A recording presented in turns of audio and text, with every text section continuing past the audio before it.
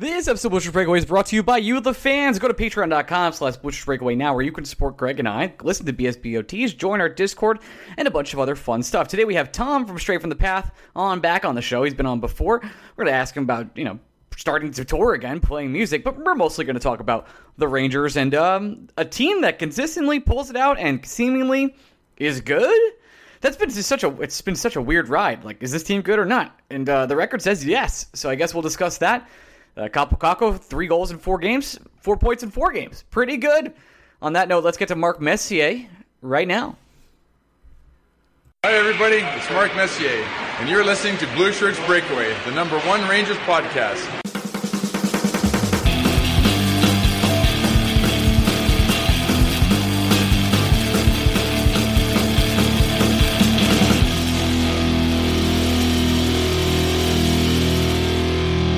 Hey, Blue Shirts Breakaway fans, welcome to the other week's Blue Shirts Breakaway. I am your host, Ryan Mead of Patreon.com/Blue Shirts Breakaway. You can support Greg and I. You knew that already.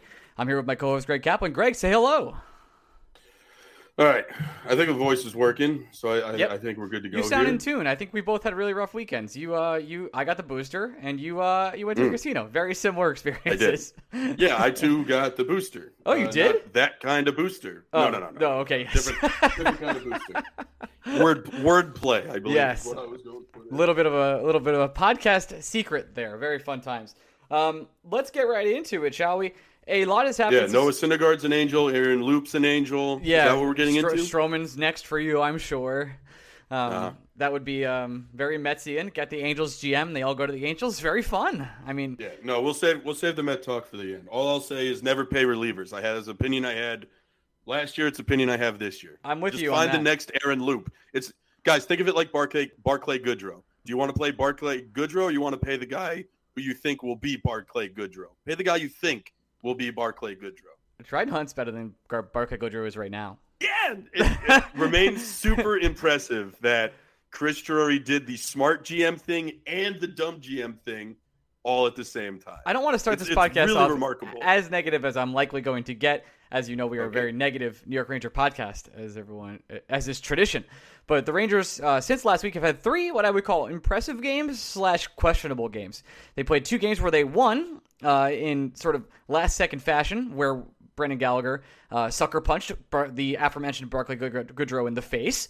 Then they beat the Buffalo Sabres with 0.4 seconds left at MSG, where afterwards a nothing burger, but became the drama of the century, which was when Gallant was yelling at Mika Zibanejad. Let's just get that out of the way now. That's a nothing story, and Gallant wasn't waiting to go to the locker room to get it done. It seems like Mika was just complaining about the refs and not getting a call when he did like a jump deke in the middle of the ice instead of getting, as you know, coaches like to do this. Maybe you've heard about this. Maybe you've read about this. The coaches like to get it deep, and that's not what Mika Zibanejad did. And seemed to be complaining about the refs still. I think Gallant will lie to your face a lot in the media, but I don't think that was a lie. And I'm wondering if you think any different there, Gregory. Was it a raccoon or was it a rat? Yeah, very Metsian. I know. Yeah. I'm excited for the story to come out in 6 months that Gallant actually was choking Mika on the ice. Yeah, I mean, I could see it. It's it was very, in the moment, it was very interesting. I will say that. I know a lot of us were just too busy. I was celebrating. Ejaculating, I think is the word we were looking for there. Sure, yeah. But it was very interesting in the moment that, like, it was almost like one of those fights.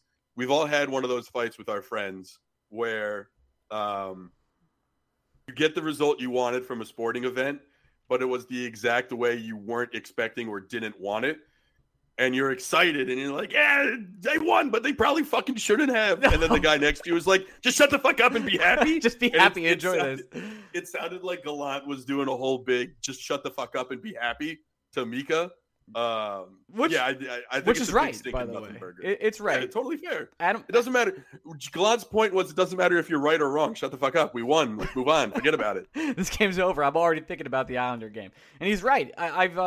I've grown on Gallant this past week. It's been one of the times where I've had positive emotions towards him. I think he did a lot of right things in the Sabres game. I was surprised he pulled Georgiev. I was surprised he put Hunt on the top line when Goodrow wasn't working. I have a lot of feelings about Barclay Goodrow. Almost none of them are positive. I feel almost bad about it because I think his best position on this team is on the fourth line, and paying one of your fourth liners a $3.6 million contract for 6 years, hashtag feels bad, man. So I think Gallant did a lot of the right things. Were you surprised he pulled Georgie at all?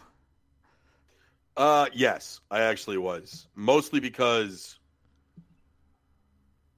I was surprised it happened, because most NHL coaches, I have the general opinion of that they are not smart enough to understand that while it's only November and there's no such thing as a win now game, I appreciate Gallant understanding that every time he can get 2 points is an important time to get 2 points regardless of opponent. And this isn't the point in the season, and you in a tie game you can't let a goalie figure it out on the fly. Like, do I think he would have pulled Georgiev if the Rangers were up 6-4, 5-3? Like, if the Rangers had a 2-goal lead, I think Georgiev gets the entire game. But I appreciate Gallant being wise enough, smart enough to understand my goalie doesn't have it tonight, and I'm fortunate for this game to be tied because my offense is stepping up and carrying the weight. So let me reward this offense by saying, I'm taking this shit seriously. We're going to get this win. I can appreciate that. But yeah, I'd say I'm surprised again, because I don't expect many NHL coaches, and many NHL coaches don't give me the impression that they think that way. Most of them, in my opinion, seem very dumb very basic and very archaic. Was very surprised to see Georgiev on the bench at the start of the third there. Igor comes in, faces 4 shots, maybe the easiest win of his entire career, if not definitely the easiest win of his entire career. Adam Fox continues to be, I don't have enough words in my vocabulary to really describe how great it is to watch Adam Fox every single night. The wherewithal, the knowledge to make that last second play, to skate to the position he was in, to make that goal happen with 0.4 seconds left. So Ryan Lindgren kind of gets that tap in, and Mika Zibanejad has the perfect pass. He's just a limitless player. I know that's the catchphrase I keep saying, but even last night, one thing he did where he was skating towards the boards and someone was trying to lay a big hit on him, and he did like the little tiny shoulder fake and then went the other direction, and the guy went right into the boards and didn't hit Adam at all. And then after that, he did like a no-look backhand pass that was absolutely perfect, but went right to his teammate's stick tape. And from there, it was just like, okay, cool. Adam Fox can do whatever he wants, and he looks effortless doing it.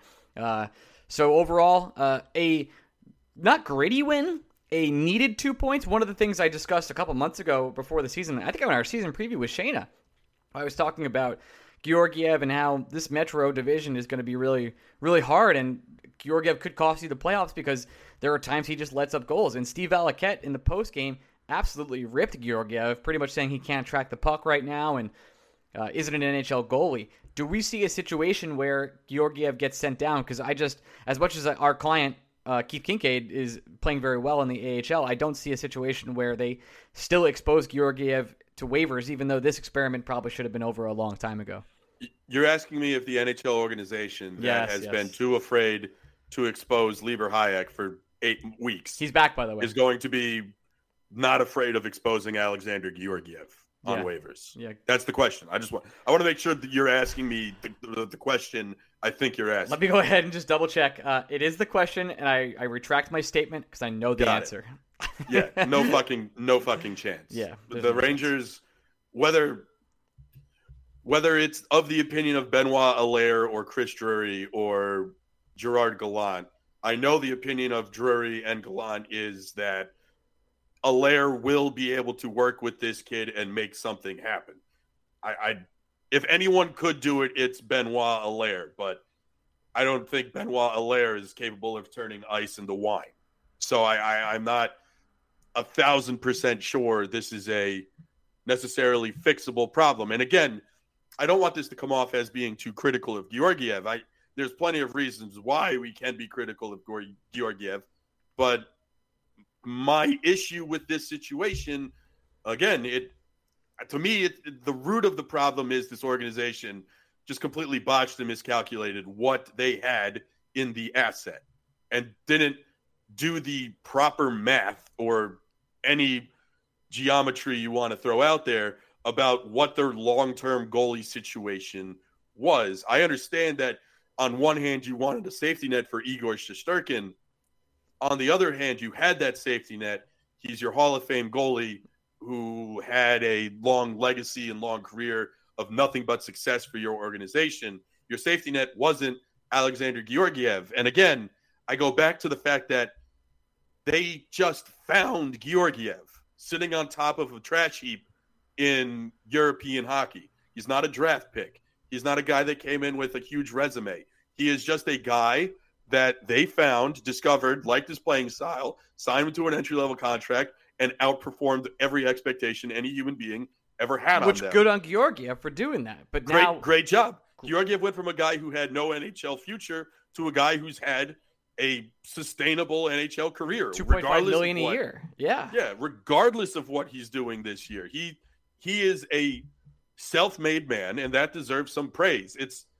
It's just fascinating to me that the Rangers, who, again, all they have invested in Alexander Georgiev is time. They didn't use a draft pick. They didn't acquire him in trade. He is a guy they found and just developed themselves, and he was never supposed to be the guy. He has never been the guy throughout his entire Ranger tenure. And this organization, for whatever reason, just never wanted to turn that into something else that could actually help this team in the long run. And we're now in a position where, you know, he's gone a bit pumpkin. It's past midnight. The ball's over. Cinderella's glass slipper is somewhere else. And unfortunately, the prince has put that shoe on Igor Shesterkin, and it fits perfectly. So it's over. But I feel bad for there's a part of me that feels bad for Georgiev, and I think if the Rangers move on from him, I think he'll find some semblance of maybe peace, maybe success. I think he'll be a backup in this league, and he'll definitely find a place to play NHL hockey again. Like, his career's not over. I don't think it's tenable for him to stay in New York anymore. Not that I think people are running him out of town. It's just he himself says he's a guy that needs more playing time. And I don't care if it's Keith. I don't care if it's Huska. I don't care if it's Tyler Wall. Whoever's going to be backing up Shesterkin is just not going to be playing very much. And that's a very specific ask you're expecting from a backup goalie. Some guys just need to play. Georgiev thinks he's a guy that needs to play. That's great and good. It's not going to happen in New York. And it just makes me more frustrated that, again, when there was trade value on Alexander Georgiev, the Rangers, for whatever reason, stood pat. It was the wrong calculation in that regard. And now we're to this point where we believe the Rangers are a playoff team. We believe every point is important. And we don't believe that in a game in which Alexander Georgiev starts, that points are the realistic outcome. That's an unacceptable situation to be in for a playoff team. And what makes it even more frustrating is there is a guy in Hartford, whether we are friends with him or not, that is battle-tested, has a playoff resume, knows what it takes to play when called upon, whether it's every night or once every 3 weeks. And if the Rangers didn't have Keith down in Hartford, would I be saying some of this stuff? I'd probably be saying it along the lines of the Rangers know what they have is bad, so they need to go find something that's good. But it's the fact that the Rangers have this very safe safety net hanging underneath this team in Hartford, who seems to be not just playing better than Georgiev, but is just a better alternative in the now. And I don't think a playoff team can just afford to sit around and wait, especially when that team finds itself in the Metropolitan Division. Yeah, and I'm not saying Keith will come up and be a perfect performer. I'm not saying he's going to come up and blow the doors out and just be this awesome goalie, but he's going to keep you in games. He's very serviceable in those situations versus a Buffalo where you don't have to worry about it. Like, there are 3 back-to-backs in December, Greg. So that's 3 more games at least. And the schedule is pretty brutal in December. It's constant games, like 3 or 4 a week. And Georgiev's going to get a lot of those starts. And this Metro, as you know, is already extremely tight. The Rangers currently sit in 3rd place. They'll be going to play the Islanders twice in the Boston Bruins on Friday. The Rangers seem to be catching the Islanders at quite a good time to play against them. But I can't see a situation where you're going to feel comfortable starting Georgiev with these upcoming back-to-backs. I don't see it. But I think we've kind of spent enough time on Georgiev at this point. Yeah, it's a little surprising. We've been talking for, 15 minutes? And the words like Kakko Kakko haven't come out of your mouth yet? That's literally where I was going next. Glad you said it. Kakko Kakko, huh? Everybody. Just sitting there. Send him to Hartford. He seems to be struggling. 2 weeks ago, Gregory, you had one of your best rants I talked about on this show last weekend. You can go back and listen to it, where we said you drafted the players at 1 and 2. Kakko Kakko looks like, since becoming back from injury, even in the beginning of the season and the preseason and everything else, the points weren't there, but he looked like a different player. We all saw it. We all saw the development. The foot speed was better. The aggression was better. It seemed like the reins were off from David Quinn. And all of a sudden, the confidence that he's gained from Gerard Gallant, sitting on that line with Artemi Panarin and Ryan Strome, has unleashed him in a way that, honestly, even I'm surprised about. Because these goals, Greg, they're not give-me's. They're not tap-ins. They're not just Artemi Panarin just sets it in. He's sitting right next to the net. Artemi Panarin puts it perfectly on his puck, and all he has to do is move his hands forward. They're legitimate goals. Like, Kakko Kakko is making moves and driving to the net, which is why we drafted him. To be this Mark Stone-like player that can use his body, fight on the boards, drive to the net, puck handle, and make a pass here or there. I mean, passing is not his number one ability. That's more Lafreniere, but he's just been a different animal this year. I mean, even his forechecking game, you can watch Kakko Kakko go after people. He causes turnovers and creates possession himself again this year. He's legitimately, and I cannot believe I'm saying this, he's been a top 3 player for the New York Rangers over the past week and a half. That's insane. To watch him go from the worst rookie that probably ever was to the player he is now, and hoping this streak can continue, because being a point per game player and scoring 3 in over 4 games is nice and all, but we've all seen Chris Kreider, not this year, but every other year, go this hot streak. If Kakko can maintain the level of play he's playing at now, and I think this is a hot take, and you'll probably destroy it, so I'm ready to roll. I think this is one of the best lines the Rangers have had in the past 5 years, and I'm not sure it's close. I'm not sure about that. If Kakko plays to that level, yes. Yeah, you're right. Maybe there's something closer. It's not like Mika and Panarin, when they play together, of course, are absolutely devastating, but it's not like they're really a line ever. No, I just think we're very much blinded in the reactionary. That is. That's what I'm doing right now. Yeah, I'll say this. I think if you wanted to circle back to your original point, what has unlocked Kakko Kakko's game in my eyes?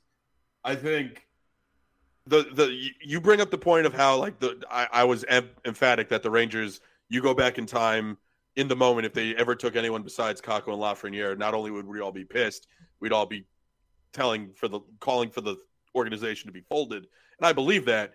But I think the larger point I've had about this team and about this team's struggles at 5-on-5, and how a lot of people were frustrated with the children, and I was the one frustrated with the vets. I do think, if you want to go back and look at the tape and look at the games, I think Kakko was pressing because, like everybody else on the team, including Ryan Strome, if Artemi Panarin isn't going, this team doesn't feel like it's going.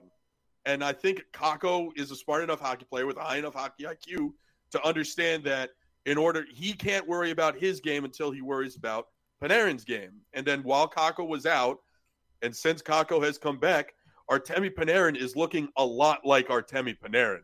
Now, whether it's because Gallant finally got the message through to him that, buddy, all I need is for you to shoot and everything else will fall into place, I think that message has raised Panarin's confidence. And as Panarin's confidence gets higher, Panarin is one of the few guys in this league where, yes, he can create his own opportunity, but that dude is aching to create opportunities for other players. And I'm sure he's looking at Kakko and being like, buddy, I'm going to get mine, but we're going to get yours too, because my game is taking off. Do I think Kakko, this emergence he's having, could have happened without Artemi Panarin's game returning to a Jesper Fast as a line mate level, like from 2 years ago? Potentially, but I do know for a fact that Panarin getting his game back to the level that we are used to seeing from Panarin is absolutely raising all boats with that high tide. And that includes Kakko Kakko. And what it's done for Kakko Kakko is given him confidence, given him the ability to take more chances offensively, and it's taken away the burden of Kakko feeling like he has to be this creator for his star teammate who is struggling to get his season going. We're now at a point where Panarin is cooking, and now Panarin's cooking so much that he's like, you're eating, little chef. You're going to get some too. And now it's like we're seeing this take off. And now the goal here is to keep this kind of momentum going with Kakko so that the next time Panarin falters, Kakko isn't worried about getting Panarin back going because Kakko is more confident and more trusting in his own game that he just keeps on doing what he's doing. And honestly, to a lesser extent, only a lesser extent because it doesn't show up on the immediate score sheet. You want to talk about lines that have looked the best for the New York Rangers in the last 5 years. Lafreniere, Hedl, and Gauthier is one of the best Ranger lines in the last 5 years. It looks so good right now. Are they putting pucks in the back of the net on a consistent basis? That's the only thing they are not doing. That offense, that line is offense on crack every night. It is the chaotic good that you and I have talked about before we move on to this, because many times. I do want to talk about that line a little extensively, but I want to give a shout out to Ryan Strome, who we make jokes about, we crack the jokes, but I think I'm officially at a spot right now where I'm scared of losing him. The two-man game he's been playing with Kakko, the way he's creating for not only Panarin like he always has, but these short little passes he sets up Kakko so Kakko can drive to the net, he's just been an incredible player. He's almost criminally underrated at this point. And I'm worried his contract is going to be a lot bigger than I expected it to be at this, like where we're at right now. I think he's going to get like $6.5 million on the open market, Ryan Strome, which sounds bonkers, but from everything I see from Strome, from even the advanced analytics that are showing him like he's playing quite well. He's doing everything you need. The only criticism I have of Ryan Strome this season and half of last season is that the man can't hit an empty net. He just can't do it. But his passing, his creation, and his chemistry with the two of them has been phenomenal. I hear what you're saying. Mm-hmm. Don't necessarily disagree. At the same time, if you're asking which player does something that I find to be possibly the most replaceable on the New York Rangers, I think it's Ryan Strome. On the whole squad? Yeah.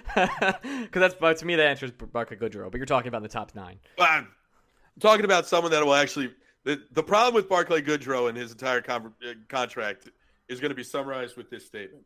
I'm saying among the players that have an actual ability to impact the Rangers. Yes, okay. That's the meanest thing I could possibly say about Barclay Goodrow. It is. It's like, yeah, he's signed for too many years. He's signed for too much money because he's a dude that should not impact the New York Rangers season. But if we're talking about guys who are firmly planted in the top 6, firmly have a role in the first power play unit, firmly represent something that is important to the future of the New York Rangers team. Like if you take Zibanejad away from this team, I think they're fucked. If you take Kreider away from this team, I think it's tenuous, though the Rangers might have to make that decision sooner rather than later.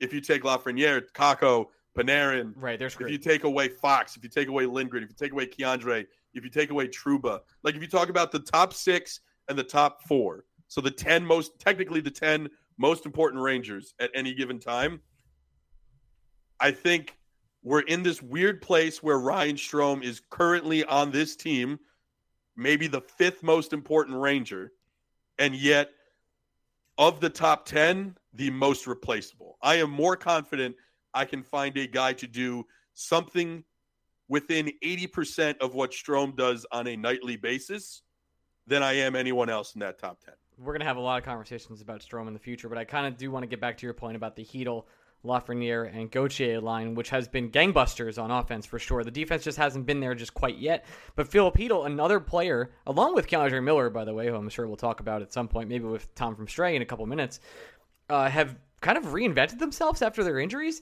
Hedl looks like totally new. The aggression he was showing towards the net. I know he said, I think it was to Vince. I can't remember. I said no credit to Vince on that one. He was watching games during his injury where he was saying, "Okay, how do I become a better defensive player?" And he was trying to put that into practice when he came back from injury. And it seemingly has worked, but it's not just the defensive structure that Hedl has brought to this team. He is driving to the net. He's driving play. And a couple weeks ago, I was pretty big on I think Filipino, who I've always considered sort of to be a semi-winger with center second, would be a perfect spot on that top line. Now, Greg, I don't think you could convince me that I'd rather have Hunt on the top line, which I know sounds bonkers and crazy, but I don't want to break up that Heel, Lafreniere, Gauthier line because it's just too dangerous. The Gauthier does something every single time he's on the ice. I think one of the games he had like 12, I think it was the Maple Leafs game. Gauthier was a monster. He had like 12 straight shifts where he was creating, making an icing happen, going towards the net. Like, he didn't score, but he had everything else. Like, the kids look great when they're buzzing on that line. It's really... The funny thing about this, and it sucks, is like the Rangers are missing one key right winger that's worth $5.8 million over 6 years on the top line. And I think this team is like cracked out, like you said. Like, everything else is kind of really good. I have some complaints about Goodrow. I have complaints about Nemeth, and we'll get to Niels Lundqvist, I'm sure, being benched again for Jason Storti, along with Tom from Stray there. But boy, if Buchnevich is still here on that top line, I think we're really cooking. Really are. It's what I opened the show with. I don't know if I'll ever get over the fact that Drury pulled the good GM, bad GM double. It's remarkable. Like, every team is trying to find, and the Tampa Bay Lightning are trying to find the guy to replace the production Barclay Goodrow gave them on a nightly basis when he wasn't making any money. And the Rangers nailed that by signing Dryden Hunt. But they also gave Barclay Goodrow the money that a smart organization wouldn't have and didn't want to give him. It's remarkable. I'm with you. I'm in a weird place where I don't see any scenario in which I can rightfully break up that line of Lafreniere, Hito, and Gauthier. I don't want to touch it. I want to find a way to give them more time on the ice, as hard as that is. Considering, again, that is your, in theory, third most important line on any given night. I would like to see Gallant. If there's one that Gallant is better at this than Quinn was for sure, where if Gallant realizes something is working, he tries to emphasize it a little more. In the moment, and I'm happy Gallant did this last night because it just flat out was not working with Goodrow on that top line against the Sabres. And he said, fuck this. I'm not losing points in this game. I'm changing something. And he didn't want to move Kakko up because he likes that line. And he didn't want to move Gauthier up because he likes that line. So it gave him one option, which was Dryden Hunt. And it just so happened to work. And thank God, because if it didn't work, then you have to get a David Quinn line blender going. And that's not good for anybody. Because instead of fucking up the chemistry on one line, you're fucking up the chemistry on three lines. I just can't move lines 2 and 3 right now. They're too explosive. You can't do it. This is one of the first times on this podcast where we are talking about a great problem to have this season. This is amazing. It feels like this entire year up until this point, we've been talking about doomsday devices, bullshit, not being able to score, terrible everything except Igor Shesterkin and Adam Fox. It seemed like the world was caving in on us, while the Rangers continued to just get points from every fucking game. Yes. But finally, on November 22nd, the week of Thanksgiving, you know what I'm thankful for? The fact that we're talking about a good problem to have. That is fucking great. Now, I'll say this. Dryden Hunt, I am willing to ride with it in the short term. I think we give it as much run as we can. However, I think a smart organization understands that this is nothing more than a Band-Aid. And this still needs a very serious, more permanent replacement that the Rangers need to lean into. I'm not expecting Dryden Hunt to go on some magical run here. If we want to go back to harken back to Met comparisons, right? You know who Dryden Hunt is to me? Who's that? Young Dylan G. Wow, real throwback. Number 5 starter. You're absolutely happy that out of nowhere, this guy throwing 88 to 90 miles an hour is somehow giving you quality start after quality start. But you realize that when games get a little bit more important, it's not exactly the guy you can have on the mound. You need to go out there and get someone a little bit more. I hate to say like the battle tested, the veteran it's a real thing. Kind of thing. It's a real thing. At the same time, that shit does carry a little weight. And I still think this team is in desperate need of a top 6 right winger who, when push comes to shove, can put his hot dog on the table and take this team to different heights. Hot dog, interesting. Yeah, we'll see about the Mr. Kessel edition. Do we want to get to Tom now, or do we want to do 5 stars real quick? We can do 5 stars after Tom. All right, sounds good. Let's get to Tom, and then we'll come back to some 5 stars. Maybe we'll even do 5 stars with him. Who knows? All right, transition. And we're back with our first and only guest of the day, Tom from Straight from the Path. Tom, you are a recurring guest. I guess we'll start off. This is a terrible question because I didn't do research. Are you going on tour soon? It's all good. So if you can fucking believe it or not. Wait, can I curse on this? Yeah, fucking course you can. Can you curse on this, Tom? Come on. I do so many like Twitch streams and podcasts and shit, so I just want to make sure. Yeah, I mean, please. I'm a listener of the podcast. I don't get every episode. I do remember, Greg, you go off a lot, so That's yeah. Well, I got a just lot of wanted to things to make be sure. angry about in my life, Tom. I just wanted to make sure. But yeah, so we don't actually go on like a full tour until February, which is in Europe, but we have 5 dates in December. What are they? Fucking December 8, 9, 10, 11, 12. We play Brooklyn at the Knitting Factory and Stick to Your Guns and some others. So we play Boston, Philadelphia, Albany, and Hartford. So it's just to kind of get back into it because we haven't played, and by that time it'll be almost 2 years. Our last show was January 15th of 2020. That's crazy. Yeah, but we're finishing a new record, which the record's done. We just need to get our English drummer from the UK to America, which has been insane to do. But he comes over December 1st, tracks his drums, we shoot some music videos, we play 5 shows. Dope. We go home. Knitting Factory is one of my favorite venues, so It's awesome. Yeah, it's great. It's like a nice tiny room, but it's like it's good to just get crazy in there. You know? Definitely intimate. Saw Japan Droids there once, went fucking crazy. Tom, you told me you had shows coming up. You didn't tell me one of them was in Albany. What the fuck? What are we drinking? Yeah. Well, I don't drink at all, but I'll watch you go nuts, bro. Like we'll talk about the Mets, we'll talk about the Rangers, we'll just go crazy. We'll talk about the My Mets. man is Edge. He talked about it on Twitter. I read. There we go. Yeah. I'm Edge, but I chill. I'm not. There we go. We chill. I meant you're in Albany, so we're drinking chocolate milk from Stewart's. Yeah, I'm down. Hey, if you want to actually come, you text me, bro. I got you. I'll take care of you guys whenever, wherever. I'll see you in Philly. I live here now. Anyway, let's go. So let's get right to it. You went to a game, which I believe is with your child, and you got a picture with Artemi Panarin. What the hell happened? I'm so mad about the Tenorti thing that I forgot that even happened. And I forgot we were even going to talk about it. Yeah, that happened. I've embraced myself for this too. Because Greg, we've talked about something about this on the side, which I guess I can't touch on, but no, you can. He hates us now. Yes.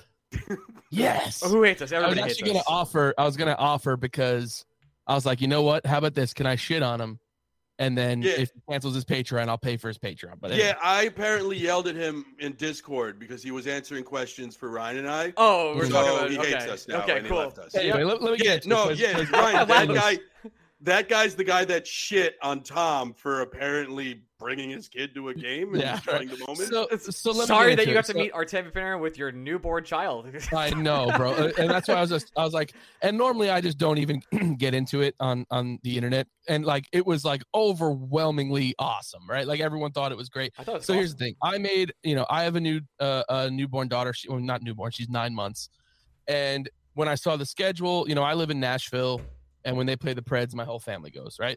And, I was like, I wanted to bring my daughter. We bring her everywhere. We brought her to a Met game, and like she just draws attention, man. Like she's such a fun kid. And, when we brought her to the Met game, she was on the screen. She got to meet Mr. and Mrs. Met. Like it was just fun, right? She just does that. So I was like, you know what? I was like, if we made a sign for her that said, my first hockey game, I want a picture with the bread man. Like, and I was like, knowing Artemi, like if he saw that and he saw this baby wearing an Artemi Panarin jersey, because my buddy Matt, when I had my daughter, got her a Panarin jersey. Sick. So it's just like her thing where it's like, oh, the bread man's her player, right? Yep. And so we, me and my wife made a sign. Took fucking 5 minutes, and we went down there early, and we just put it against the boards. I was like, hey, if he does it, it'll be awesome, right? And I said to my wife, like, because she was like, oh, who are we gonna get to take our picture? I was like, no. I was like, it's not going to be the 3 of us. It's just Ramsey. My daughter's name's Ramsey. Yeah. It's just Ramsey and Bread, right? So, so he comes over and I'm while he's skating by, he skates by it like 4 or 5 times. And I was thinking, I was like, fuck, he can't read this. Like, you Yeah. know, like he's good at speaking English, but I was like, man, like it's like construction paper. It looks like a serial killer made it, right? Yep. You know, so Yep. so he skates by. I was like, yeah, he probably can't read it. So anyway, then we see him look and he starts like squinting at it. And then he looked at me and I pointed at my daughter and he came over, right? Sick. And also before this, which got completely overshadowed, like Ryan Reeves came over and flipped the puck up to her too. Oh, So I have that. Reeves, man. All right, let's Dude, start. Let's start he's the there. greatest. But okay, go ahead. You'll finish your story, then we'll go. All right, yeah. So I'm almost done anyway. So anyway, he squints over and I point at my daughter. He comes over and then my daughter wasn't looking and he banged on the glass and she looked at him and stared him right in the eyes and he just looks at her and goes, "What's up?" like that. And I was like, "Oh, this is the fucking best." So I take a picture. I'm not in any picture, right? I'm not using Panarin or using my baby to get a picture with Panarin, right? I'm not like, I just wanted to have some fun with my fucking daughter, right? But what I don't know is the team is across the way and they're filming this interaction. And so I'm in that. And then they posted on their Twitter and their Instagram, their Facebook. Then, then Chicklets posted. It was on Sports Center. Like it was everywhere, That's right? awesome. And it was like, yeah, it went crazy. And like I didn't expect that. But then at this point, my phone's blowing up, like it's on the MSG thing. And I was like, this is fun, right? But then there was this one fucking bastard. I hope he's listening. His name's Jordan, whatever. And he's just like, and he didn't even at me or anything. He was replying to it on the thing. He's like, "Oh, imagine being this much of a fucking loser to use your kid to get a picture with Panarin." And I just like ripped into him. I was like, I wasn't in the picture. This is the team filming it. I didn't know they were fucking filming it. And we're just like going back and forth. And I'm just like, bro, like maybe one day you'll have a kid and you'll just know what it's like to do something fun. And he's like, yeah, your kid doesn't even know where they are. It's like, oh my God. Yeah, no fucking shit, you dumb fuck. Like, Tom, honest follow-up question. Yeah. You sure that kid's going to have a kid? Oh, no, wait, that's what I was saying. I was like, wow, we're attacking this guy. Yeah. I said something where I was just like, because he's such a like miserable bastard. And I was like, man, if you ever have like, find someone to marry you and you have a kid, you'll understand one day. He's like, I am married. And I was like, I am so sorry. Congratulations. Yeah, like, so anyway, like leave it at that. Like, he was just shitting on it. It was overwhelmingly, positive. And it was like, it was so fun. And I want to show it to her in fucking 5 years. You'll still be on the team. It'll be fucking sick. Yeah, so, I'll be around. Anyways, He'll we're be talking about dads. Ryan Reeves. Let's talk about Ryan Reeves. Yeah, let's talk about daddies. So right away, he was traded for a third, then extended immediately. Greg and I both hated it. Now we're all in. Where are you? Man, that's why I want to do this podcast again. Me and Greg were talking because I am so aligned with the two of you. It's ridiculous. Wow. I'm the same way. Like, I was just like, are you fucking joking me? Like, this guy can't even play. And then it was honestly, there was two things, and it was the Shesty release us. Yep. And it was him getting hurt and telling Gallant he wanted to go to the bench. And I'm like, now I get it. Like, I get it. This is important. And we've never really had this before. And then he beat the shit out of that kid. that was rude. That was very rude. It was egregious. And he was even like, yeah, I don't know what this is. And then he has that like, oh, so how about them Rangers? Like, he just talks like he reminds me of like a more marketable, like Sean Avery almost, where like Avery would just talk differently. And it wasn't just, yeah, I got to get pucks in deep, got to, play north-south, not east-west. And it's just like boring, like interviews. He doesn't. He talks like one of us. And he's just funny. He's like, how about them Rangers? And I'm just like, I love this guy. Damn, I love this guy. And I just think like, imagine being in the locker room with him, like it's got to be awesome. It's since I'm doing Ranger to Met comparisons, it's kind of a deep cut Juan Uribe vibe that I get from Ryan Reeves, where the dude is just like, I'm fucking cool. Yeah. I love hockey and nothing else matters. And I'm just going to be the coolest dude as I do it. And that was like the vibe Juan Uribe had in 2015 with the Mets. Jesus. That's the vibe I'm getting from Reeves. I don't know if he's ever going to do anything physically on the ice that will make the New York Rangers better. I just know that I'm having more fun with him being there. And it's been a very long time since I've been able to say that about a Ranger player. I think I have a really good analogy for it where I can relate to it. So for my band, to people, it's the four of us, right? And like, even beyond that, a lot of people, love Drew, our singer, and Craig, our drummer. Like, they're like our personalities, whatever, right? But they the four of us, and they love us, whatever, like that. But you got to understand, when we go on tour and we're out there for 6-7 weeks, and it's fucking grueling, right? It's really hard. It can be, especially as we get older. And you know, we have our merch salesman Mikey, we have our photographer Gabe, and it's like, and our sound guy like Ronnie, and they're not in the band. We could find a lot of sound guys, we could find a lot of photographers, we could find a lot of merch salesmen, right? They're all over the place. But it's their vibe and their morale. And it's like when, you know, we're on tour and it's tough, those people and their personalities really make me get fired up to play.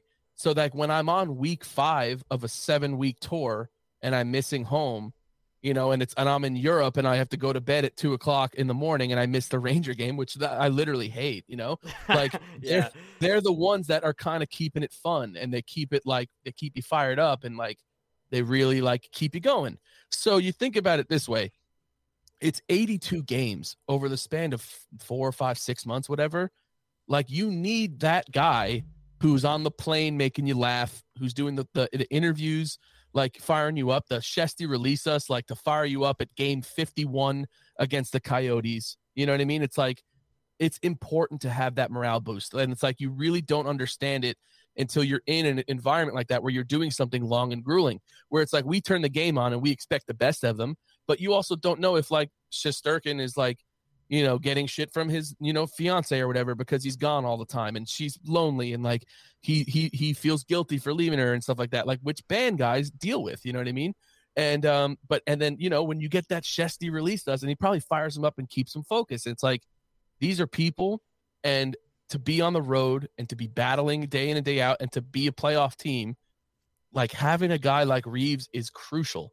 And it's like, who was our guy last time? Like Brendan Smith. You know, I'm not shitting on Brendan Smith, but it's like, you know what I mean? Like, we never had that like face of the team almost, even though plays 5 minutes a game, you know? Yeah, that last guy was really Tanner Glass, and he became a joke more than he was a leader. Now he actually works for the Rangers in prospect development. Go figure that one out. To your point, Tom, I gamble a lot on college football, which means I try to listen to some people who actually know, or try to know, about what's going on in college football. And I remember one time I was listening to this guy talk on a podcast, and he was very clearly explaining how stupid it is to gamble on college football. And the point he made is the point you made. It's just, we're sitting at home and we don't know which one of these like 18 to 22-year-old hormonal dudes just got into a fight with his girlfriend, who probably thinks that fight is the only thing and the most important thing going on in his life. And now he's going to have to go up against a defensive line who might have just had the best week of their life, and they just want to kill the guy. And we'll never know if that's actually happening to some poor schmuck quarterback at some weird Eastern Washington like for school. free. And yet here I am for free, gambling on that. Exploited. That's a good thing, because I'll tell you this: like, if we're on tour with bands and we're on that 5-week tour, and that band like kind of doesn't really get along, and their crew is a bunch of boring shit, like, we're going to outplay them because we're just in a better mood and we're fired up and we're more of a unit. Like, our merch guy, Mikey, has been with us for almost 10 years. You know what I mean? Our photographer, Gabe, has been with us for 3+ years. Like these are people that are like fucking family to us and like our legit crew. They're not just like hired on guys. And there's bands that do that, where they just get the guy that just like, oh, the guy or the girl that just comes in and like, please, like, work for us for this tour, and then they don't care and cut the thing. They don't even talk to them. Like, they're not like, hey, did you eat? Like, do you want us to bring you food to the merch table? Like, they don't do that.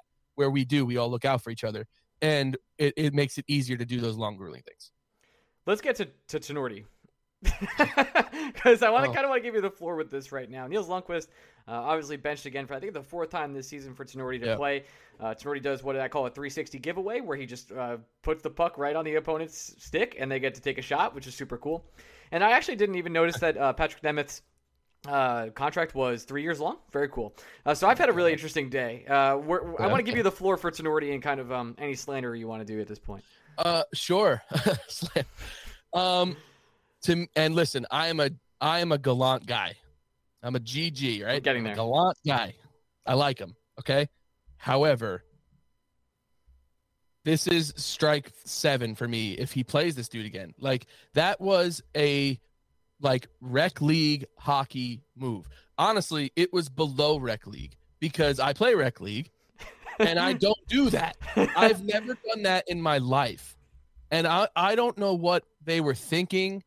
You know, I mean, like, obviously we were just talking about how these people are human, so maybe some shit happened, but it's like, at this point, it's on Gallant now. So Tenorti showed who he was, and it's just not working out. Maybe he's better in another, because I'll tell you this, I watched fucking, you guys might hang up on me, but I watched the Avs the other day, and like, I watched Jack Johnson, and I'm like, no, man, yeah, he looks pretty good. I don't know what's going on. He looks fine. He looks fine. Like, and I'm just like, holy shit, like, good for him. So it may be the system, and I get that. Like, it could be he doesn't like where he is. He's not playing enough. Get it. But the team is special, and I'm not saying that they're the best. I'm not saying, you know, whatever. I'm just saying that they're special, and there's definitely a vibe going on. But with the Nemeth, and, like, you could stomach Nemeth when he's with Nils, but you can't stomach the Tenorti and Nemeth. I just can't. And I know you guys fucking love Hayek. It's like, man, I'll take Hayek over those two. I really would. I know. Don't hang up on me. Don't hang up on me. I don't know about that. Let me do something I wasn't prepared to do. I'm going to give you a good news, bad news here. Okay. All right. I'm going to give you a pro-Gallant opinion and an anti-Gallant opinion. And you tell me what you want to do with these. Sure. The pro, the general vibe that I have gotten from these moves to put Tenorti in over Lundqvist, it sounds like it's coming from a place of keeping Niels fresh and not necessarily a Quinn binning, right? It's not that Niels is playing poorly. It's that here's a kid in North America for the first time in his young professional career, 21 years old, trying to adjust to the world's most competitive and grueling league, and doing so in a condensed Olympic year schedule. So he's playing more games rapid fire than he's ever played before. And Gallant is worried about his freshness. I can appreciate and understand that, because Ryan and I have definitely talked about on this podcast where the NHL was the one league where we're, for some reason, completely obsessed with everybody playing every game. If this was basketball, baseball, football, if a guy got a week off, it wouldn't seem like the craziest thing in the world. We wouldn't panic about it as much as we do in the NHL. And I've always thought that's an interesting opinion. So that is the good Gallant take. The bad Gallant take here is last year Ryan and I got accused of being probably more pro Quinn than anybody else on earth. Anybody else on earth. And every time someone would say we're pro Quinn, we'd make the point that it's not that we're pro Quinn.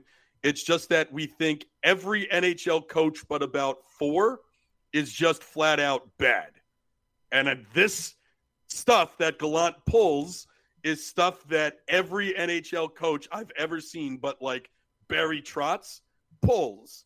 And it's this was my point with Quinn. I'm not saying the Rangers would be 11-4-3 with Quinn. I'm not saying they'd be 4-3-11 with Quinn. I don't know what they would be. It's just that every NHL coach, it's just a different slice of bad.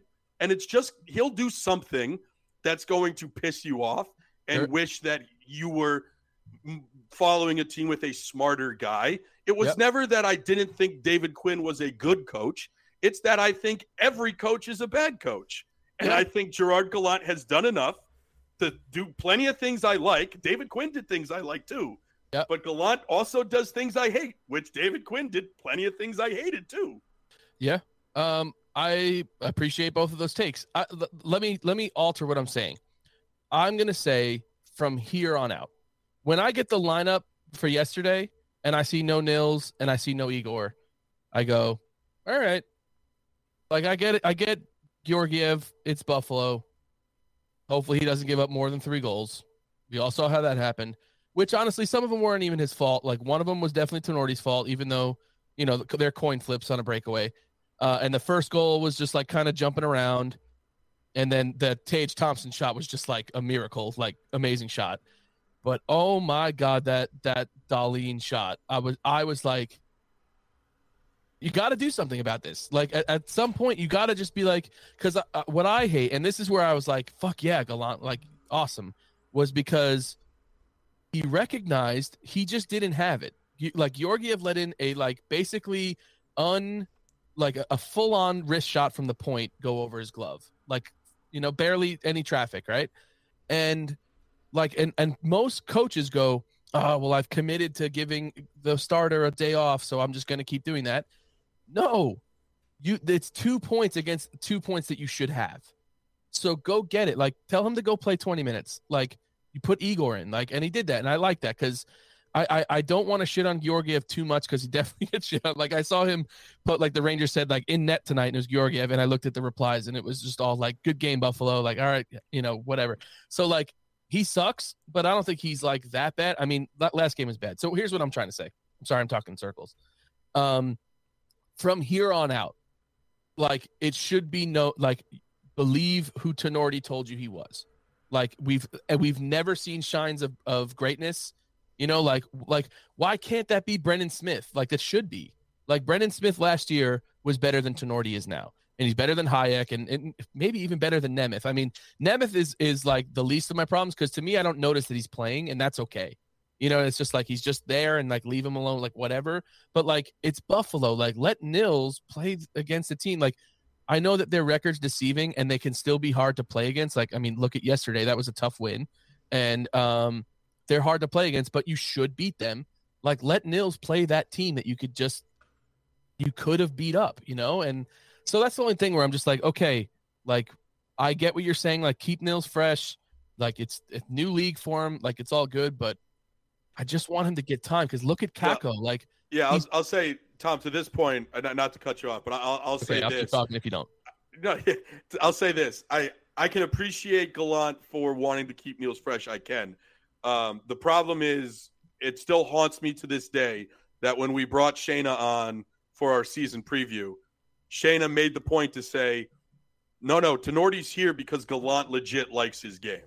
He's not here to be an enforcer. He's not here to just be a guy that sits around and plays occasionally. He's a dude that Gallant believes in. Okay. And that conversation, I think, has haunted me more than any conversation I've had this year. And I know for a fact nobody on Rangers Twitter has more heart attacks and potential aneurysms from how not just the Rangers, every NHL team handles what they do with their seventh defenseman than Rob Luker. Because seventh defensemen that are not just better than Tenorti, but better than some guys that are playing legit 18 minutes a night for NHL teams, they are readily available. They are free. They are everywhere. And for whatever reason, this league doesn't see value in those type of players who are just low event dudes that don't give up high opportunities and also don't create high opportunities, which I got to be honest is exactly what you should really want from a seventh defenseman. So to your point, yes, I agree with you that Tenorti and the idea of Tenorti is a problem. And it's a bigger problem that Gallant sees all of that and everything he's done to this point and believes that that is a useful player. I can say all that while also saying I can actually appreciate Gallant thinking long-term with Niels Lundqvist and not trying to sandwich him into every game. I wish there was like a Freddie Claesson that was coming in every night instead of Tenorti. Yeah. Like if the Rangers had a legit 7th D, I think this is a completely different conversation. Oh, 100%. I mean, like, and you compare it to other sports, and it's like, and you're a Mets fan, so it's like, yeah, I want Lindor in there every game, but if he's not in there and it's Jonathan VR, I'm cool. Like, Jonathan VR is completely competent. And obviously he was a good reason why they had anything happening this year with all their injuries. But let's not talk about the Mets. Different disaster. Yeah. But I'm saying is like there is like who okay, so like what's an ideal 7th defenseman? Like who's out there that we could have? Like I mean, like because to me Great I'm like, why didn't Brendan Smith come back? I don't know what you guys take. I can't remember the Brendan Smith like where you guys stand on Brendan Smith. I love Brendan Smith, like to a level that great. Is probably not cool. Like I rode the Brendan Smith bandwagon super hard. The guy did everything the Rangers asked him to do and more. Played forward, was one of the better defensemen. After the Tom Wilson incident, actually was the only person to show toughness at first. Yeah. Unbelievable. To not bring him back, I thought was a little bit of a crime. I'm not sure what his contract is. I'm going to look it up right now. With Carolina. I think it's just 1 year, $1 million. I think it's something stupid. that's like, are you fucking joking me? Like, how do we like? And also, like, of all the teams that Brendan Smith has been on, this is his type of team. Like. Yeah, but all it takes is for the Hurricanes to say, we think we can play you more than the Rangers, and he'll probably want to go to the Hurricanes. right? Like we talk about human element of the game. I think Brendan Smith knew if he stayed here, he'd be another guy that probably played 20 games this year, and maybe he wanted to go somewhere he could play a little more. I understand that, and he's boys with like Brady and probably with the other guy that we don't name. Yeah, who's the 5th in scoring. There you go. Yeah, I get. I was having this conversation today. It's not that like anyone thought he wasn't good. No, everybody. That's the thing about Tony. It's like everybody knew he was good at hockey. That wasn't it. If Tony DeAngelo didn't have Twitter, he'd have a 5-year, $5.5 million contract with the Rangers. But he had Twitter. Oh yeah, maybe more. I mean, and honestly, going back to what I was saying about comparing to being in a hockey team as comparing to being in a band, I could never tour 5 weeks with a guy like that. Yeah. So I get I don't care how good you are. Get the fuck out of here. But let's not derail it with yeah, we can do that for more miserable stuff. Yeah. But if he's getting one and one, like that's like an egregious move to make right there. I didn't love it. I love Brendan Smith. The more I look at the Nemeth thing, the more I get worried. I think they're going to try and ship him out at the trade deadline. It's kind of been the feeling I get. Yeah, Ryan, your feeling's dumb. Why is that? You really think he's going to end up staying? I think they try to ship him because they need to get them off the books. Like the money is just too tight. They don't need to get him off the books this year. Next year they do. Next year they do. Okay, that's a problem for the summer. I don't think the New York Rangers see a problem with Patrick Nemeth right now. Oof. I think they think he's doing everything they brought him in to do. I want to go on. Sorry. Go ahead. I'm sorry. I'm just saying I kind of agree. Like with Tonordi being there, I don't see Nemeth as a problem. And again, like there hasn't been. I mean, he got undressed by McDavid, but it's like that happens to everybody. He gets a little pass because it's literally one of the greatest to ever do it. Jesus. And honestly, that's it. It's really all that comes to mind. It's like, but he really doesn't fuck up much. He's not great, but he's not bad. I think people were expecting Nemeth to truly carry Niels Lundqvist, and he hasn't done that. No. I don't think he's hurting Niels Lundqvist when he plays with him, but I think people expected him to help him more, and I don't think he's doing that. But Ryan, they are not trading him before the deadline. Guarantee you that. Yep. They're not trading him this summer. I can guarantee you that. Oh. I don't think the New York Rangers, Chris Drury, Gerard Gallant, see a single thing Patrick Nemeth has done this year and consider it to be a problem. I think fans forget sometimes that what we see doesn't necessarily reflect what the team sees. And I've used that point a lot with Alexander Georgiev over the years. And I think it's becoming more and more clear that the team's view of Georgiev has changed. But with Nemeth specifically, I don't think the New York Rangers see a single thing he's done this year as problematic. I think they view it as he is a veteran defensive presence on that third pairing who could play on the PK, and he's going to be fine. And in their mind, I think he's been fine. He's we'll get into this another day, but he's a contract that has to be moved because it's the only movable contract if you want to actually get a second line center when you lose Strome. It's a ridiculous contract. Like I can't believe it. I know you guys beef Strome. We love him, to be honest. He's just like an adventure. You give him shit. He's an adventure. That's what he is. Like he's a great locker room guy, like top of the line, awesome dude, great interview, great media, great passer, hates empty nets, like can't hit him. That's who he is. Yeah. It's man, they got to be worried though cuz you're seeing, a 4 or 5 game point streak with all three of them now. And it's like the one line that has stayed healthy, fucking knock on wood, and they're clicking. And the Kakko goal yesterday, woo! It's like oh baby, woo! Like it's crazy because every time he does something, I literally think of the two of you. Thank you. Because it's just like I'm just like, oh trust me, we were talking. Oh, that's another thing we get into is receipts. I got receipts. These motherfuckers will never hear the end of it again. 2 weeks ago, they were like, we're sending Kakko to the AHL. He's got no points. It's like, can we just wait? Yeah. He looks great. Dude, there is a deranged person, and their Twitter handle is... Wow, we're calling them out. oh yeah, this guy's crazy. He is crazy, like skin wearer. All right, I call him skin wearer. I'm not going to call him out. But anyway. Okay. He's actually. I'm gonna text Greg because you know who he is. I know who he. I'm sure I know who he is. Is he in my replies constantly? I'm excited to see it. I'm very much thrilled for this text. Oh god, this is talking the shit. Oh, good podcast. This is podcasting This 101. is podcasting, everybody. Good shit. Okay. Greg, please tell me if you know who I'm talking about. I just texted it to you. Oh yeah. Yep. Know exactly who it is. Oh, I got the text too. It says Fitz GSN. Oh my god. But text Ryan that so he could see, because you both know, you 100% know. Okay. But this dude is nuts. I have screenshots of him like calling the hit Kakko and Lafreniere like bus, like cereal, like just going crazy. And yeah, I saw you put it in the message. So he's he just goes nuts, and I'm like, yeah, I know exactly. I knew who you were talking about before you said it. You had to have. He's insane.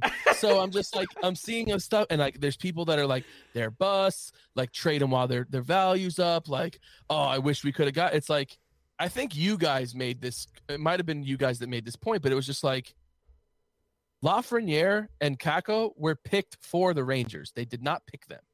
Like, they were picked for him. Okay, so it was number 1 overall. You're Lafreniere. It's just, that's it. There was no strategy. It's just, that's it. And Kakko, it was him or Jack, and they picked Jack, and we get Kakko, and it was going to be the other way around. So it's like, these were picked for them, and so it's like, these people are shitting on the Rangers for getting to call them busts. I'm just like, man, have they not showed you enough that it's there? And I think Kakko is finally clicking. And Strome setting him up yesterday, it was just like, it was like he knew where he was going to be. And the biggest thing from last year to this year is Kakko got the puck on his stick and he drove to the fucking net.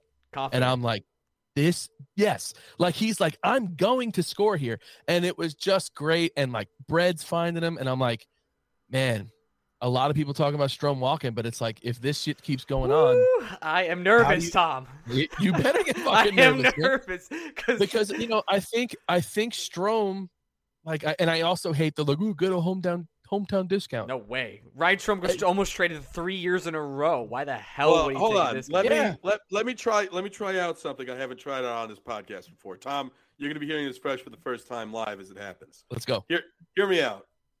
We talk about Ryan Strome possibly getting paid too much, right? Yeah. Maybe he actually doesn't get paid. And you know what evidence I have that he might not get paid? The New York Rangers have been trying to trade him for 3 years, and no team has said yes. Yep. So maybe nobody likes Ryan Strome, and he'll have to take a hometown discount because nobody wants to pay this man. Yeah, and fuck it. Like, if he comes back and says he'll take, all right, you gave me 4.5, I'll do it for 5. Oh, like, Ryan Strome, $5 million. Sign me up right now. Like, sign me up. He's 28. You know what's crazy? I got cap friendly up. Jacob True was 27. Yeah, it's fucking nuts. Young. He's young, and he's another guy that, like, oh, I got receipts on that too, because everyone just like shitting on him. Which, to be fair, last year was definitely kind of a little bit crazy. Of a down year. I understand. It was down, but man, he is like a fucking pit bull, like snarling every shift. He looks great now. And he's shooting a lot, and I think his goals are going to start coming. Well, he's got to shoot within 2 feet of the net at first. Or then we 6 can inches, figure that out. Yeah, smashing it. But it's like, man, they got a lot of special shit going on. I'm not saying they're perfect, and I'm not saying that like maybe they've completely earned their awesome record. But there's something, it feels different, and like, we are getting hooked the fuck up with Chris Kreider. I think it was you, Ryan, that said it. They're like, 30. If he doesn't score 30, this is a Gregism too. Yeah, it's like, it's just not happening. Like, if it's not happening now, it'll never happen. But he's like, man, the way he's playing, it's like that $6.5 million is gonna look really good, you know. And then like, wait till Mika's gonna start clicking, which he will. You know, again, we were here last year where everyone's shitting on him. I got the receipts. This motherfucker's going to show up, and he's not even been bad. Like, he's been sneaky, like, good. And you know, like, even that play, like, where he passed to Lindgren, like, he's just so aware, and he's like really playing good. He's just going to, like, the goals will start clicking like they did last year. And so there's something special going on, and it's cool. And like, I'm worried about the contract that I'm worried about. That's not like one of the rookies that they got to sign is Lindgren. And I'm worried about it because he's 23. Let the record show. I am absolutely head over heels. Everybody is, so you're not alone. Okay, cool. I just want to make sure I wasn't saying I'm worried about it like I don't like him. No, we love him. I don't like him. I love him, right? However, I mean, he's restricted after these 3 years, which is huge because he's 23. He's 23, and he's your top 2. He's your Jeff Bukaboom that everyone's been looking for fucking 25 plus years. And, he's getting $3 million right now. And it's like they could potentially have the best top 2D like in the fucking league soon. And it's like, what's this guy going to be? He hasn't even hit his prime yet. So he's going to be 26 and it's going to be 2024. Yeah, him and Adam Fox will be 26 years old at the same time. Sweet. It's insane, bro. And then, like, you know what? You're going to have to probably pay them 15, 16 million to keep your top 2. Lindgren doesn't score, which is like the good part about his contract. Sure. Sure. No, you're right. Let me ask a difficult question here for you, Tom. He's 23 now. He'll be 27, 28 years old by the time he becomes an actual unrestricted free agent. Yeah. You think Ryan Lindgren plays a style of hockey that you want to sign someone at 27 or 28 to a long-term contract for? You're smart. Yeah, you're smart. You're right. And I'm not rooting against it. I wouldn't be angry. Not. There are some dudes that if you lock up, it's just like a feel-good lockup. Like Chris Kreider, right? When the Rangers locked him up. It's like, I can't really be angry about this contract because it's Chris Kreider. I have all this history with him. I love the man. Yeah. But if you want to look at things in a vacuum and you want to look at things as much as you can to take the emotion out of it, does Ryan Lindgren play a style of hockey that you want to lock up for ages 29, 30, 31, 32, 33? Yeah, you're right. I don't want to even think about it, but it's like, you're right. I am here to ruin your day. That is what I do well. Honestly, you're making it good because I look at it this way. He's getting $3 million. What is he going to get? $5 million, maybe 2 years. Let's see where the cap goes. But yeah, I would say right now he'd get like 4.5, something like that. Sure. And so 5 is like high end. And then, you get that for 24 and then for 25 as well. And then 2026, he's a UFA. But also in 2026, he's UFA. And Trouba's out. So, and they're probably not going to re-sign Trouba when he's 33. You're talking about the year that Trouba and Panarin are off the books at the same time, and mysteriously Connor McDavid is also a free agent. Very interesting. Very interesting. That's very, very interesting. Makes you think. Yeah, I mean, like, so the Panarin and Trouba are out, so maybe he's playing fucking his best hockey ever, and then they can re-sign him for 6.5 or whatever the fuck.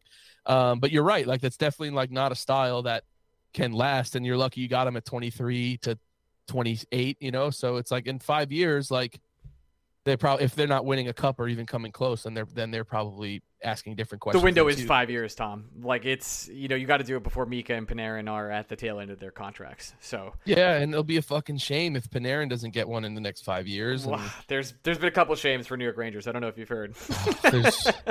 Are you guys going? We will be there tonight? We will be there. I'll be there too. Yes, we will be there with baby. bells on. Very good times. Tom, thanks so much for joining us tonight. Any final thoughts on the team? I mean, I agree with you that something is different this year, whether it's Gallant, whether it's Igor taking a step, whether it's Adam Fox just existing on another plane of existence than we do. But where do you see this going from here? I predicted before the season they finished second in the Metro, and I have to be honest, when I did it, it felt bad, but I did feel that way. And I see like they might actually, I think they might do it. Yeah. There's a lot of things. There was a lot of weird things going on before the season started, like the Kravtsov stuff, which I'm glad we didn't get into. Yeah. I have a lot of like interesting takes. Like I think Julien Gauthier is good. I also am now, as the past week, I actually really like Barclay Goodrow. And I'm starting to kind of see it, and with him, and.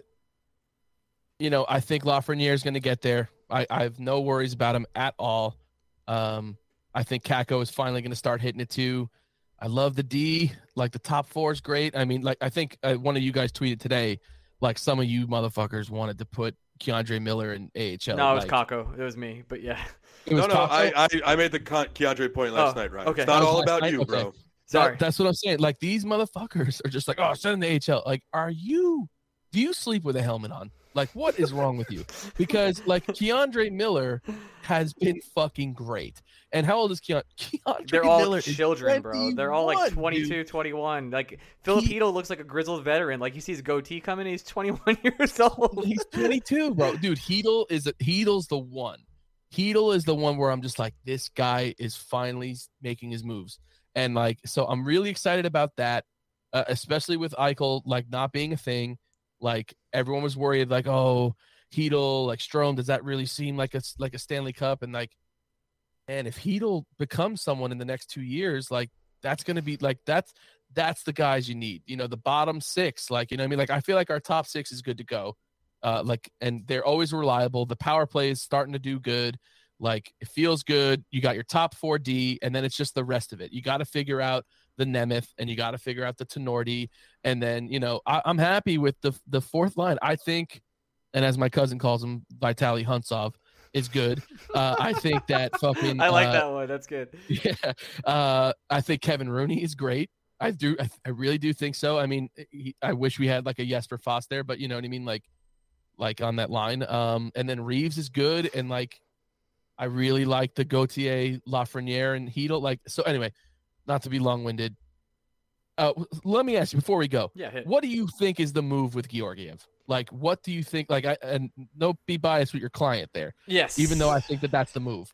But what do you think's the move? Because like, if you can't find someone to take a Strome, right? Like, how do you find someone to take a Georgiev? I think you're on thin ice at this point in time with him, where you're gonna give him to Benoit Allaire, say, listen, we have 3 back-to-backs in December. We need this fixed. And if after those 3 back-to-backs, it's not about winning or losing those games, because you can lose no matter who's in net versus those teams. It's just if Georgiev lets up softies and he's the sole reason, then you have to send him to the AHL and hope that nobody claims him. It just has to happen.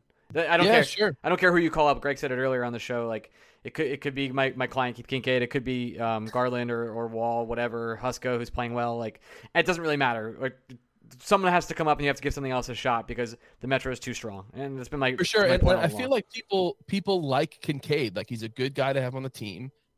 He's only 32 or 33. He's 8-1-1. Like it's not that bad to have a guy like that with Igor. People forget, like, I hate to do the people forget trope. He dragged the New Jersey Devils to their last playoff appearance, and he lost to, maybe you've heard of them, the Tampa Bay Lightning. Like, was, like it's not like he was terrible in Montreal. He had hard times there. He came to New York to try and rejuvenate his career. He did that when they were carrying 3 goalies to keep him on, and started him multiple times over Georgiev. But Georgiev's the asset. Great. Yeah, they want to keep him around, Georgiev. So we'll see what happens. I don't understand, man. Like that's something that's got to move. You know, like I feel like that's something that's got to give. I'll say this: I think there is a difference between Strome and Georgiev. With Strome, I think the Rangers have had a hard time finding a dance partner. With Georgiev, I think the Rangers have had a hard time finding someone to meet their price. And I do think that is an important distinction we should make. I think there are teams that will want to take a chance on Georgiev, and he will definitely get claimed if you try to pass him through waivers. The real question is not, do the Rangers want to move Georgiev? The real question is, are the Rangers ready to swallow the bullet that they fucked up here when it came to asset management and finally accept that they're just going to get whatever they thought they were getting, they're getting 20 cents on the dollar. Yeah. That's what I was like, what's the asking price, you know? I think they were looking for a second or like even a first. I think they were looking legitimately for a first for a long time. And then, which is insane. And then, insane. They didn't even get that for Cam Talbot, you know? Yeah, which was also at the time I was confused about. But hockey goalies just don't get the value. Like Marc-Andre Fleury went for free. Like I know he hasn't been good this year, but didn't he go for free twice? Yeah, like this is insane. So yes, he's literally top 5 in wins of all time. One of Vezina. Yeah, so it's where you're just sitting there with Georgiev. They wanted a second. I think they'll likely get nothing now, but I think they could have gotten like a 4th or maybe a 3rd, a higher up. I don't think so. Yeah, but 4th was probably where you were looking at. And real last question: you think they make a move for another winger? They have to. I don't think they're going to do it soon at all. I think they're going to wait. What's going to be? What defines soon? Before Christmas? Before the Olympics? No, not before Christmas. Before the Olympics, I think they will. I don't think any team is going to want to fuck around and wait before the Olympics. I think it'll be mid-January. It happens before Christmas? No, I don't think it happens before Christmas. I don't think so either. Yeah. They're going to keep riding this out, but at some point, like, you got to look into it. And like, who's your ideal get? Like, I know we love you guys, like, you guys for sure love. I don't know if it's a joke or not. It's like a joke, but also he'd be great to like just like if you just put him on that line where Goodrow is now. It's like, well, Phil Kessel, like he's very talented. Like I know he's like Phil Kessel, and he's older now. At this point. I do think Kessel gets unfairly shit on because I don't know if he just refuses to play defense, but I know it's not in his game. But he's in Arizona. Like he doesn't have to do anything. He just eat hot dogs and lay in the sun. I'm a big believer in good teams are built with stars and then guys who do one thing incredibly well. And the one thing Phil Kessel does incredibly well is generate offense at 5-on-5, which is one thing that the New York Rangers so far this season have struggled with on a night-to-night basis. Yeah. So, and then he's a rental. I will say I would have been more open to considering other candidates if people weren't so hard against Phil Kessel, which now just makes me want him more because I'm a piece of shit asshole, and that's just how I am. That's why I vibe with you, because I'm the same way. It's like, oh, you got to watch this show. I'll be like, no, I'm not going to watch it. It's just like I'm the same way. I love Kessel. I'd love to take a flyer on Tarasenko, but I mean, yeah, the Blues are winning though. The Tarasenko's not going to go anywhere. I think what they're going to do. Want out though? What was that? Doesn't he still want out? Yeah, I think so. Know. But if the Blues are winning, it doesn't matter. Like the Blues aren't trading him. Yeah, they won't make it happen. I think they're gonna shop pretty cheap though. It's gonna be like a name you haven't really heard of, for like something like a fourth, something like that. And then they're gonna try and make that guy into the next whatever. So they're improve the top 6 thing. That's what they're still working on. Like they don't know. Like Hurdle is the guy that you're going to keep hearing about over and over again from San Jose. He's like maybe the one guy they've been linked to again. Like it was always like, hey, if they don't get Eichel, maybe get Hurdle. But Hurdle's going to cost a shit ton of money, and he's also a year younger than Mika Zibanejad. So I'm not really sure how that's going to play out. I'd rather re-sign Strome. But anyway, I could talk to you motherfuckers all day. Yeah, we could do this forever. We have to go record 5-star questions. But Tom, you're going on tour. You can go see him at the Knitting Factory. Just straightfromthepath.com. They can check everything out.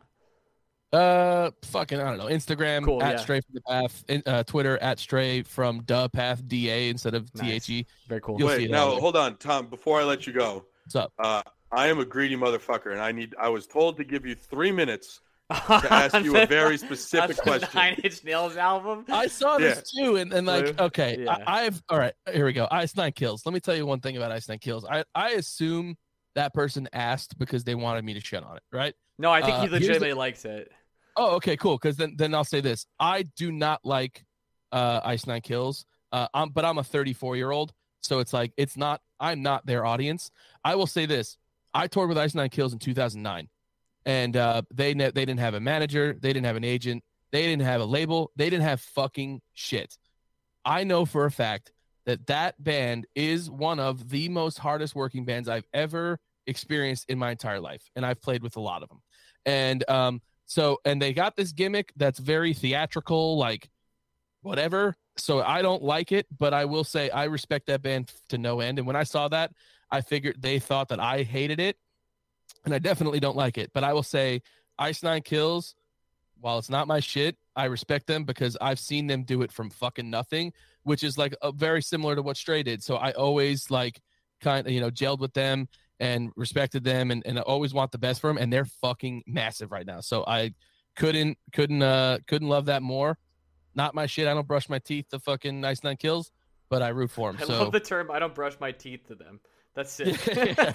You know what I mean? I won't put it on my own time, but I definitely root for them, and I respect everything they've done. So hopefully that was fucking I don't know, a minute. But yeah, I've never listened to them. Like I don't even know what they are. It's like they do like a bunch of like horror movie, like American Psycho stuff. Like look into it. It's very creative and very awesome. It's just not for me. Like not my thing. I'm not a horror movie guy, to be honest. I could neither. I like one ever. I like The Shining because it's not even, to me, it's not even a horror movie. It's just a guy losing his shit. You know what I mean? So it's like, so I don't know. I hope that is, but whoever the fuck asked that, you better fucking pay up. Yeah, I'll just. You said a lot of words that didn't make any sense to me. I didn't even know if that was a real band. I'm just two things. I am a unemployed human and a whore. So I will do anything for money. Therefore, I was asked to do something for money. I'm going to fucking do it. So there you go. Tom, thanks so much, man. Everyone can follow you. Guys. We'll have you back on sometime later this season. We'll just hey, ask me and I'm there. I know, baby. Hell yeah. All right, thanks, bud. Talk to you soon. Hey, boys. Hey, we're back. We're doing 5-star questions now. Me and Gregory. Very fun times. Hello. Welcome. Still here. Welcome back. All right, so let's get to 5 stars. Here we are. Vancouver is probably firing their GM at the end of this. This is from. You don't want to say who this is from, huh? It's just I'm going for it. M. Canick.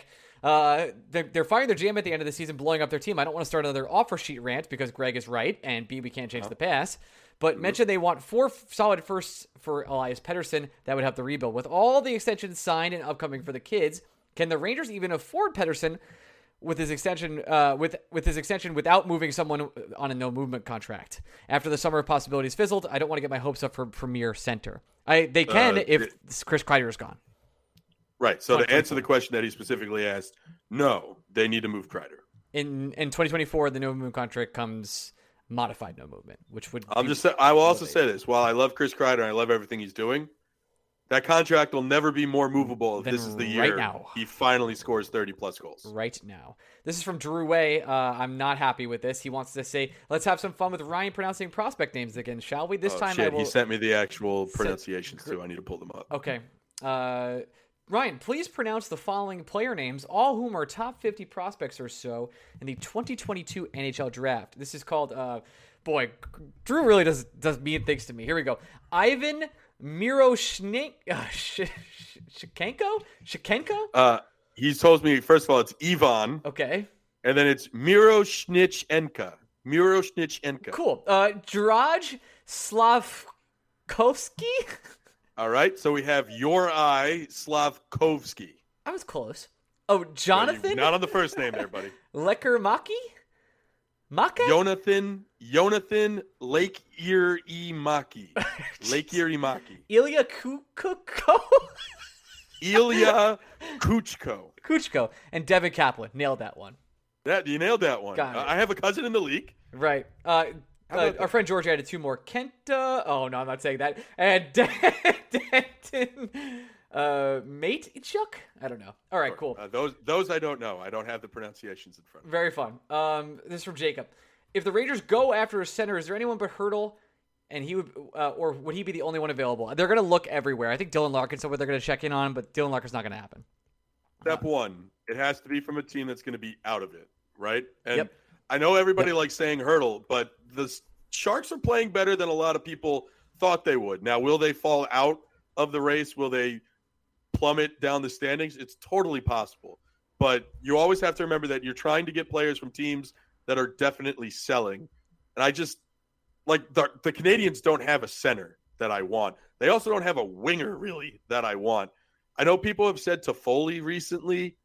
I'll do it right now. I should have done this while we were talking to Tom because he was talking cap friendly up, and it's what made me think about it. I know, Toffoli, I thought even the night he sucker punched Goodrow, that I was like, Brendan Gallagher might be interesting. Totally forgetting that he just signed a massive extension that nobody wants any part of. Like Toffoli signed for 2 more years after this at 4.2. So you're essentially saying trade for Toffoli, don't extend Ryan Strome, don't worry about bringing in another center. I'm not sure I really want that kind of commitment.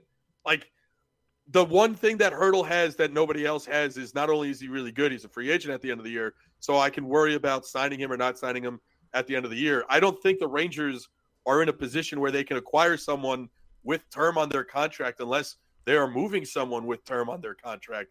And I don't think you're going to be able to do that as a deadline deal this year. That's another big part of the reason why I know I am, and I think you are, so hot to trot for Phil Kessel. He's a free agent that you don't have to worry about signing. He's not a guy you have to latch your wagon to for 3-4 years. Yeah, it's just one and done. Like, let's see if we can make this run. If he's garbage, he's garbage. That's just what it is. I'm totally fine with it. If you can get him for super cheap, I'm interested. And I think you'll be able to. Definition of a rental is Phil Kessel. For sure. This is from Matty Jack. 2-part question. Based on our play against the Leafs, is it too soon to say we've turned a page and are playing are playing into the system? If yes, out of the next 8 games, how many wins at a bare minimum do we need to continue to feel good about this team? It's a good question. I'm going to look at the schedule. So I know the next 3. Are we gonna Mike and Mad Dog this? We are. Yes, that's as is tradition. I have it right now. I know the next 3 are Islanders, Bruins, Islanders. I would say that with the way the Islanders are playing right now and with the COVID situation they're dealing with, you should probably win both the Islander games. Now the Islanders. Doggy. Oh, sorry. No, I was doing Francesa. Yeah, that's Francesa. Mike, I'm telling you, you gotta get 4 of 6 in those 3 games. I'm telling you, anything less than 4, Unbelievable. Can't be done. Can't be done. Yeah, that was good. I actually like that. So I agree with you. Then we go to the next 5 in a row, which are not really like a great stretch. It's the Flyers at home in MSG. It's actually 3 games at home in MSG. So it's Flyers, Sharks, Blackhawks. Again, I think you got to get 4 of 6 there. And then Blackhawks, Avs, and the Avs are also. Mike, I gotta tell you, I think you're putting the bar too low. That's one where you got to get 5. You want to be a contender in this Metropolitan? You need 5 or 6. I'm just saying. Yeah. All right. That's where we're at. I listen. You could beat the Islanders twice. You could beat the Blackhawks twice. Probably like 2 losses in the next 8 games. I think if the Rangers win 6 of their next 8, we have a lot of good to talk about. I mean, no storyline intrigues me more, and I don't think we're ever going to get there. But at least now we're at a position where the chance is not 0.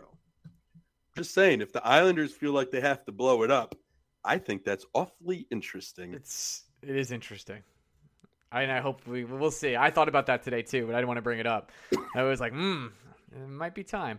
All right, this is from Bronx Harlem Hockey. How do you fire the commissioner of the NHL, and will Bettman ever get to the axe? Or what do you think it would take to fire Bettman? I'm not sure you can get there. I mean, did you see what we just lived through with the Blackhawks? Yeah, I think everybody needs to understand that the commissioner works at the honor of the owners in the NHL. And do I have anything to believe the owners think Gary Bettman's doing a bad job? I do not. I don't. Neither do I. Unfortunately, I thought we'll see. There's no fallout from the Blackhawks thing. They've just had their punishment. No, they got fined $2 million. What a fucking joke. All right, this is from David. Now that Tampa Bay has over 25% of their cap in long-term IR, which players do they acquire to break the playoffs again? Boy, well, let's go to that Vancouver Canucks roster. Yeah, is Kucherov done for the season? No, right? No, he'll be. I mean, he'll be back. Is he done for the season, Ryan? Wink, wink, nudge, nudge. Yeah. Let's see. Who on the Canucks shouldn't get traded that probably will get traded at no cost because he's owed too much money? Yeah, Connor Garland seems like a guy the Lightning will eat right up. Yeah, that does seem like a pretty good player. I do not like that. Let's get to the next one. This is from Jess Gypsy. Does Georgie have played another game for the Rangers in 2021 this season? Yes, he does. This is from Gretzky. Gareth McFly, new supporter. Thanks for joining us. Is New York Ranger hockey alive and well? It hasn't been this good in 5 years. Period. It's definitely entertaining and exciting, right? As compared to 3 weeks ago, this is. I mean, listen. Last year, if you were following the team, the days of our lives, the New York Rangers were incredible. There was a story every week. The dictator from another country came and took our star player. There was locker room fights. There was turnovers. There was turmoil. But as terms of like a hockey, like the on the ice product, it hasn't been better in 5 years. I don't think it's close. All right. This is from Ed Karko.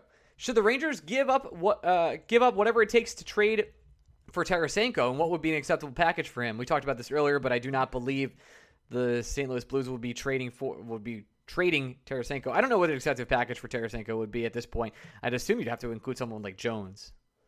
Oh, I also assume the Blues know they have to eat some of that money, but I just can't stress this enough. Why the St. Louis Blues at 9-6-2 through 17 games and in third place in a very winnable Western Conference with the Avalanche struggling to start the year, why are they selling players off if they expect to make the playoffs? Grateful Sparks asks, what do you think about trading back for JT Miller? The Canucks seem to be falling apart, and if they decide to sell, he only has 2 years left in his current deal. Like, don't hate it. It's not happening. I don't hate it, but I don't see it happening. We know that it's not happening. I think the Rangers do not Rangers like JT Miller. Right. They were very. I don't know if they were eager. They weren't upset that the Lightning asked for him in the trade. They were happy to give him. I think it's one of those situations where, sure, the Rangers would have liked to get more than what they got for Miller, which was essentially Nemestikov straight up. But I think the New York Rangers were very much out on the JT Miller business. They were done. They were very tired. Agreed. Final question, and this leads into the final topic that you want to discuss, Greg. This is Chris from Florida. Time for Mets question for the number one Mets and Rangers podcast, with the Mets having a new GM and Steve Cohen saying the GM will have as much money as they need regardless of the luxury tax. What do you think the Mets should do with the infinite money this offseason? Well, I mean, Baez and Stroman have always been 1 and 2. They're even more 1 and 2 now with Syndergaard gone. I got to tell you, the people freaking out about Aaron Loop, I can't help you, I think you're. Let you're me do nuts. this one because you said it earlier. You did your rant. Uh-huh. The Rays lose their star relievers to teams for prospects and valuable assets every single year. Then they find a guy that throws at an arm angle that you've never heard of from the middle of nowhere, and he will have an under 2 ERA and like 25 saves. You can find those guys. Like Greg said earlier, the Rays do it every year. You do not have to worry about losing Lupus Array. He was a Ray. And right, the Rays let him go. The Mets signed him for $1 million. He produced one of the most magical and great reliever seasons of all time that he will never replicate again. And then some team came in and offered him $8.5 million per year. Cool. This is the same thing with Barclay Goodrow. Don't play Barclay Goodrow. Pay the guy you think might become the next Barclay Goodrow for literally 10% of the cost. They paid Loop less than $2 million. I hope they sign 6 relievers for the $8.5 million that Loop got, and I hope one of them is as good as Loop. And then, you know what? That's good fucking business. Don't pay relievers. It's bad business. It's what lets you trade Jared Kelenic for Edwin Diaz. Stop paying for relievers. Just build your own. You can do it. I believe you. Every other organization does it. The Mets are supposed to be turning over this new leaf. Build your own relievers. It's not the end of the world. The Syndergaard one, I absolutely would have loved for him to stay. I was under the impression he was going to sign the qualifying offer. I'm sure the Mets were under the impression he was going to sign the qualifying offer. If the Angels want to give him $25 million or whatever they gave him, $21 million for 1 year, for him to then go back out in free agency after he proves himself that he's healthy, okay? Like, I know what he's done.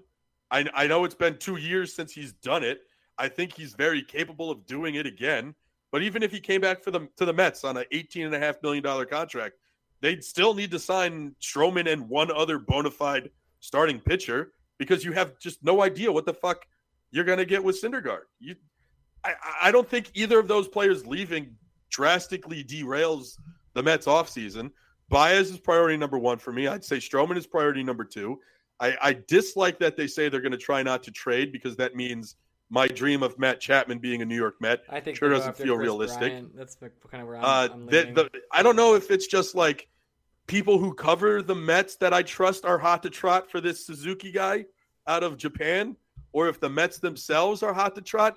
I have a lot of Kaz Matsui memories, so I think I'd just rather be wrong about every guy star player coming over from Japan and expecting him to have a major impact in the U.S.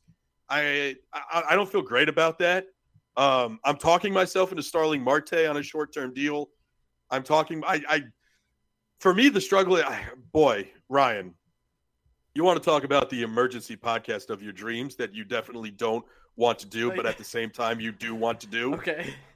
If the Mets sign Max Scherzer, I am podcasting naked. Yeah, well, that's not happening. There's no way. I don't think so, but I'm just saying I need to verbalize it so you understand. Max is one of the most fun people to root for in any sport.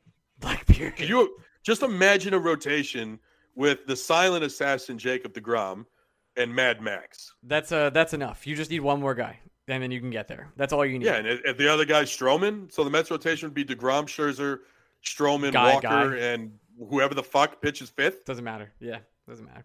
I'm with you. I think you guys naked. go for Bryant. I think you guys re-sign Baez. I don't know if they go out for Bryant. I think Bryant Baez goes back to San Francisco. I don't know where Bryant goes, honestly. It doesn't sound like San Francisco really wants him back. Does not seem that way. Their priority is pitching, as you can see from today, of signing everybody back. Yeah, and they really want Alex Cobb. I think I love Alex Cobb. Alex Cobb is getting is very curious. I really love Alex Cobb, but really wanting Alex Cobb, and it's 2021 is a bad idea. Alex Cobb in 2017 was sick. Not anymore. I'm not anti-analytics. Very famously, I'm pro-analytics.